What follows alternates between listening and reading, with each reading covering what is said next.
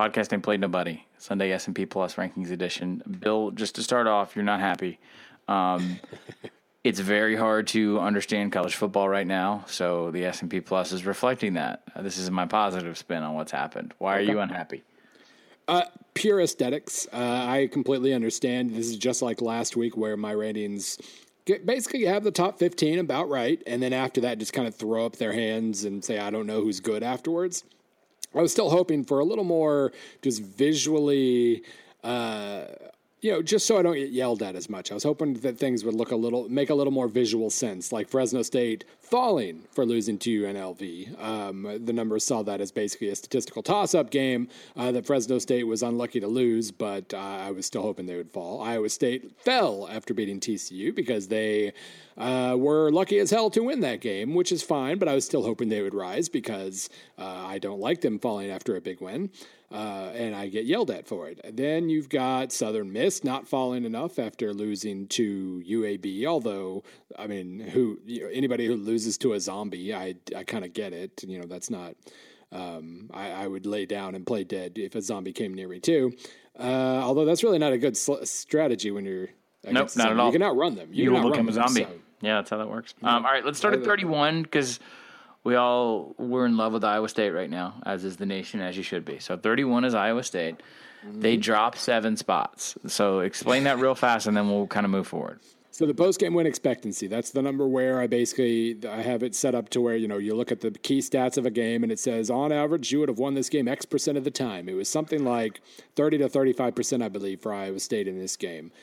Basically it looks at, hey, you played TCU pretty tough, but probably lost in the end. But there's no shame in that. And so their ratings stayed about the same. The problem was Arizona jumped them for jumping Washington State. Florida Atlantic jumped.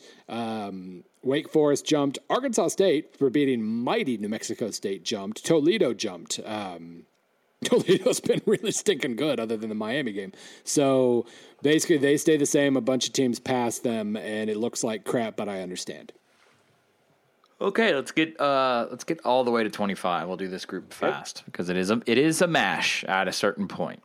Number 30, Arizona. Number 29, 6-2 LSU on a bye. Number 28, don't look now, but Florida Atlantic is good. They're 5-3. 27, Southern Miss. They lost 6-2. Michigan is next at 26. They recover from Penn State by beating Rutgers. And then S&P Plus's favorite team is Fresno State at 25. So of those, Southern Miss does drop. They dropped 5 spots. You should be happy about that. Arizona climbed 7 spots. So, I mean, things make sense-ish here. Yeah. Yeah, the thing to keep in mind here in the SB Nation post about the rankings that I just put up, everybody is incredibly mashed together, and I'm not just making this reference because we all love to make these references, but this is the most mashed together everybody's been since 2007. And the way I spelled it out was that, okay, so right now, the S&P Plus ratings, they're set up as adjusted scoring averages. So you can see my team's 5 points better than average or whatever. The distance between number 1 and number 3 last year at this time was about 7.5 points. This year it's 3.7 between Ohio State and Georgia. The distance between number 2 and number 4 and number 12. Huh? Oh, sorry. Yeah, I'll keep the names out. The distance between number 4 and number 12 last year was about 9.9 points. This year it's 3.2. Everybody's squished. The distance between number 20 and 39 was 5.5 points last year. This year it's 3.5. It's just a big mass of humanity right now, and it's great. I mean, outside of the top 2 conferences, the Big Ten, we kind of know we're looking at Ohio State, Wisconsin now. We need a pretty decent-sized upset to avoid that, or a couple. We know in the SEC, we're just veering down the highway looking at Alabama versus Georgia, unless LSU can start getting crazy, or Auburn.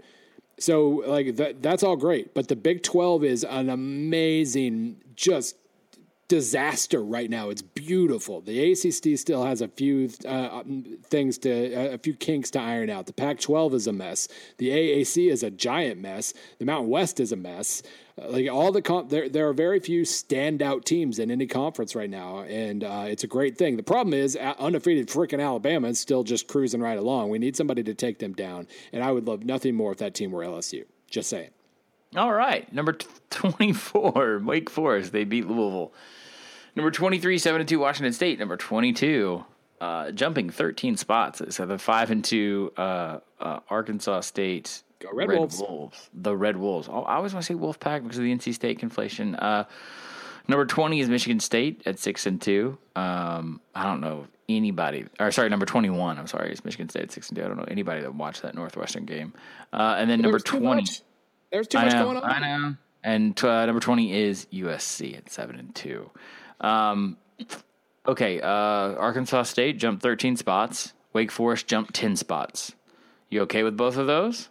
I'm more okay with Wake Forest, obviously. Arkansas State's they're just a team that has handled their business. They lost a tight one to Nebraska. They did get handled by SMU, but SMU's pretty high themselves, I believe. What are they now? They're 32nd, so I mean, there's no shame there. But they crushed UA Pine Bluff, they crushed Georgia Southern, crushed Coastal, crushed Lafayette, and then against New Mexico State, they took a pretty big shot in the first half and then just cruised right on by in the fourth quarter. So for the simple act of playing like you're supposed to, they get to be a top 25 team because so few teams have actually done that. Let's keep going. Number 19, Stanford, 6-2. You've never watched them. You don't know who they are. Number 18, Toledo at 7-1, jumping 13 spots. Number 17, South Florida. Number 16, Mississippi State. Number 15, Virginia Tech. And we'll stop there. Okay. Toledo jumps 13 spots. Yeah. They, same deal. Lost to Miami. Actually scored on Miami, scored a decent number of points on Miami, which is pretty rare.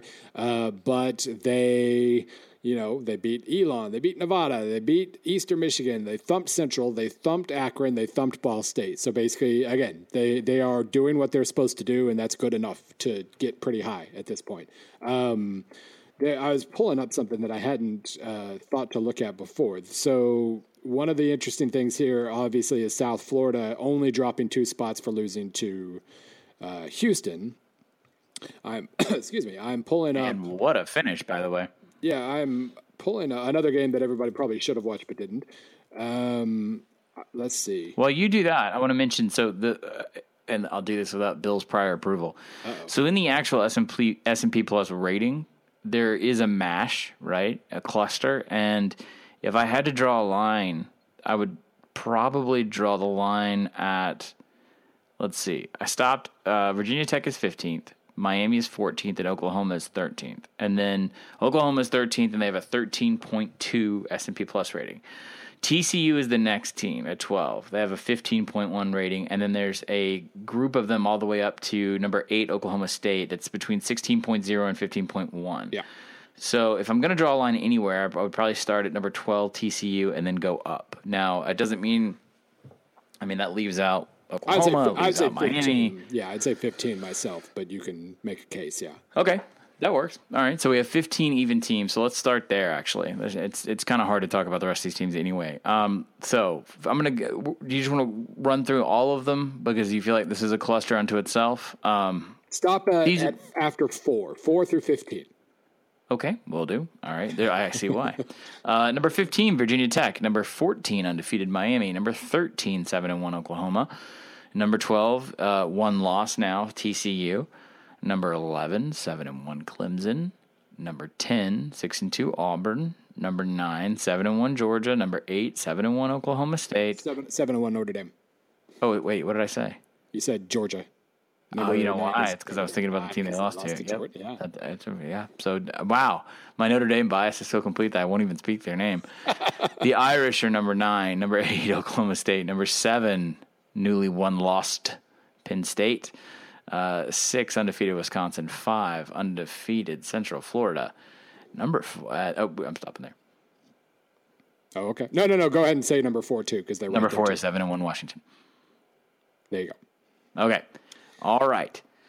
This feels okay. I don't have an issue with any of this. No, I have no problem with the top 15. It's after, well, and really 16, Mississippi State, I've got no problem with either. South Florida that was, from a stat perspective, again, they should have lost, apparently. I was hoping that would say otherwise. But they still, I think they were just a few points ahead of everybody else. So they fell, but they got to land at 17. But yeah, the top 16, I got no problem with whatsoever. It's everything after that that's annoying me right now.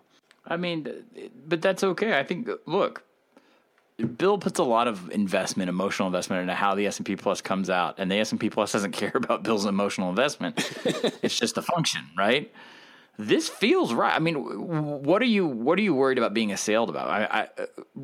Nothing. The obvious stuff like Clemson still only. Penn State dropped 4 spots. TCU dropped 6 spots. Miami's undefeated. They dropped 3 spots. Okay, complaint. Basically, what I'm being assailed at this week is Iowa State. That was the biggest thing there, and obviously I don't like Arkansas State being that high or anything like that. I mean, it's fun, but in terms of legitimacy, I don't think that's quite legitimate. No, the top 16 are just, I can justify everything here, including UCF being number 5, because UCF, the moment they stop playing like a top 10 team or top 5 team even, then they'll fall, and they just haven't. They've looked the part every single week. They gave up a few more points than I would have preferred to Austin Peay the other day, but when you score 73, you can get away with it. But no, this all looks good. It's everything after 16 that I don't like. All right, I've got one for you. Both of these teams have a 15.5 S&P Plus ranking. 6-2 Auburn is at 12, and 7-1 Clemson is at 13. Okay. Why does one higher than the other? Well, I mean, just hundredths of a decimal is. Oh, okay, all right. I didn't know. But, okay. That's like, that one made sense too, because if you watch the Auburn Clemson game, Auburn. They scored the same number. Auburn was 2 field goals, right? It's been a while now, but they basically scored the same number of times. But Clemson finished drives, therefore they won at home with the home field advantage. So that all fits just fine. I was kind of thinking Notre Dame would rise a little more than they did, but Oklahoma State, if not for turnovers, which are essentially at least partially random in these numbers, Ohio State dominated West Virginia. They gave up 2 return touchdowns, still won by double digits. So that's all fine and good. And Penn State falling from the top of this massive mash of teams to, somewhere in the middle is fine too. So that's all fine. It's all fine. Fine. For the record, Notre Dame has beaten 2 good teams in a row. Yes. I will state that for the record. Well, I would hope you could say that. Still have absolutely no idea who the best team in the Big 12 is. It's fantastic. No one has any idea, by the way. It's because all right, Oklahoma State, all right, Oklahoma, TCU, and Iowa State. Even if Iowa State controls its own destiny, right? Even if you believe that Iowa State is now only "quote unquote" only top 30 or 35, that's fine. They have the tiebreaker edge over 2 of the 3 teams ahead of them. Oklahoma State could still kind of knock them a game back, I guess, but Oklahoma State might lose to OU next week. It is great. Like if you take, and I did a win projections thing for the Big 12 on Wednesday. I've been getting requests to just turn right around and do win projections for them again this Wednesday because so much changed. As long as you don't think about the national title, the Big 12's current setup of having so many teams, like 6 teams within a game of the lead, and with more defeats to come. And then you have a little championship game at the end of it. As long as you're not thinking about the national title, this is glorious. It's just going to be a battle royal. And it has been so far. We're only halfway through. It's going to be great. I don't see how the Big 12 ends up with a 1-loss team at the end of all this.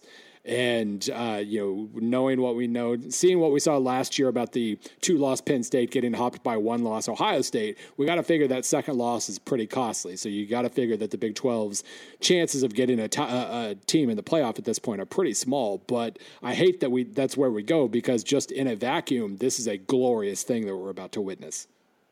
We probably, I don't know how many people will appreciate that, though, honestly, because of the criticism. There is deserved criticism of the way the Big 12 has managed itself in many facets. Oh, God, yes. This is a fun piece of football thing that is happening. Oh, right. By the way. I've levied a lot of that criticism, and I will levy a lot more, and I still think the title game is horrendously stupid because the playoff does matter. But taking that out of this equation for now, it's great. By the way, number 3, Undefeated Georgia, number 2. I was actually surprised Georgia wasn't closer to number 1 and number 2 at this point. Undefeated Alabama, and number 1 is 7-1 Ohio State. 7-1 Ohio State is 23.4. 8-0 Alabama is 23.1, and Georgia is 19.7. So 0.3 of a point between 1 and 2. And I think, I mean, Jason kind of nudged me into doing the whole quote unquote victory lap thing with the Ohio State piece that I wrote this morning. They were the team of the week and whatnot, which kind of makes sense. It was either them or Iowa State. Yeah. But I kind of let the tweet become kind of a victory lap kind of thing, just because I'm saying, I might as well. I'm very hard on myself when I'm wrong about things. I might as well when I'm somewhat right about them, take credit for it. But yes, Ohio State is a very, very, very good football team, and even like we know that they're pretty good just by how far we have to reach for weaknesses. Like, oh, that kickoff coverage is really costly. Well, it just cost them as much as it could possibly cost them against the team that was third in these rankings a week ago, and they still won. Yeah. And being that kick returns are random, they won by 1 point. They're projected to win by 9. You take out the kick return, this random thing, and they win by 8. Which obviously isn't how that works. But from a numbers perspective, it's kind of how it works. Pretty much nailed Ohio State in this one. And I was happy to see that, even though I was disappointed to see Penn State so much freaking fun. I was disappointed to see them lose. Yeah, it was tough. That was the one game I saw in its entirety, streamed on a plane while I was traveling Saturday. For everything Penn State didn't do to close out the second half, Ohio State was as measured and calm about dropping 14-0 fast out of the gate, right? Special teams play, then they drive. They were good. Turnovers early, they were good. They were systematic. And honestly, everyone wants to talk about how well Barrett played down the stretch, and he did. But the defense was really, really good in creating pressures up front, and just smoking that zone read that absolutely upended Michigan a week before. Ohio State's defense is their front is insane. Yeah, they blew up Penn State's line. You don't need to bring pressure when you have that kind of talent on your line. You just let them go, man. It was very impressive to me that Penn State managed to score 31 points despite just massive inefficiency. That was the biggest. The success rate in this game was 48% for Ohio State and 29% for Penn State. They averaged 2.5 yards on first down. Penn State did. Every time they got yards on first down, they ended up scoring pretty much because they pounce on any sort of favorable play that they managed to get. And good on them for that. They finished drives better than Ohio State did. If they hadn't, they'd have lost by 17. But they did absolutely everything they could. And in the fourth quarter, at the snap, the offensive line for Penn State got blown up every single time. And Penn State, I was writing this in the I did the live blog yesterday for the game. They lost 2 defensive starters. They lost their left tackle to an injury at one point. We knew their depth wasn't as good as Ohio State, and just by the end of the game, Penn State was just a shelf. They just couldn't. They get the ball back with about 2 minutes left or 1:40, and we're thinking, all right, does McSorley have any magic in him? Oh, he's on the run on first down. Oh, he's on the run on second down. Oh, he's pressured into he had no time to find an open receiver. They didn't, and they didn't want to. You don't have to belabor the point of forcing him into making magic or forcing or confusing him with coverage. If you're that good up front, it doesn't matter. No. It just doesn't matter. He's fast. He's not that fast because they can still play well enough downfield. And honestly, they can play really well downfield when they don't have to bring that much. Yeah, and even a screen pass. I saw people. There was a little bit of sentiment about why didn't you get the ball in Barkley's hands at the end? What was going to happen? They didn't even have enough time to set up a screen pass. There was just no time. There was nothing that they could do at that point. So I don't know really what could have happened there differently. They just got blown up every single time. If you're being tackled by a defensive end and the quarterback and the back are being tackled on a read. That means that your things aren't moving fast enough. That one play, the one play where whichever linebacker it was, gets to Barkley and McSorley at the mesh point, where McSorley just had to That's what I'm talking about. Where he had to fall on top of Barkley to make sure the ball didn't come out. That was amazing. I did see while I was on a plane, I had kind of shaky Wi-Fi, whatever. I flipped over. I saw exactly one play of Georgia, Florida. It was all I needed to see. And it was the third touchdown scored from scrimmage. It was Sonny. Gosh, I think it was. I have not Michel. yet seen a single play of that game, and I'm okay with it actually. Okay, so all I know is I think it was. I think it was Sonny Michel. Okay. And he broke from scrimmage, and that was pretty much. I was like, okay, well, got it.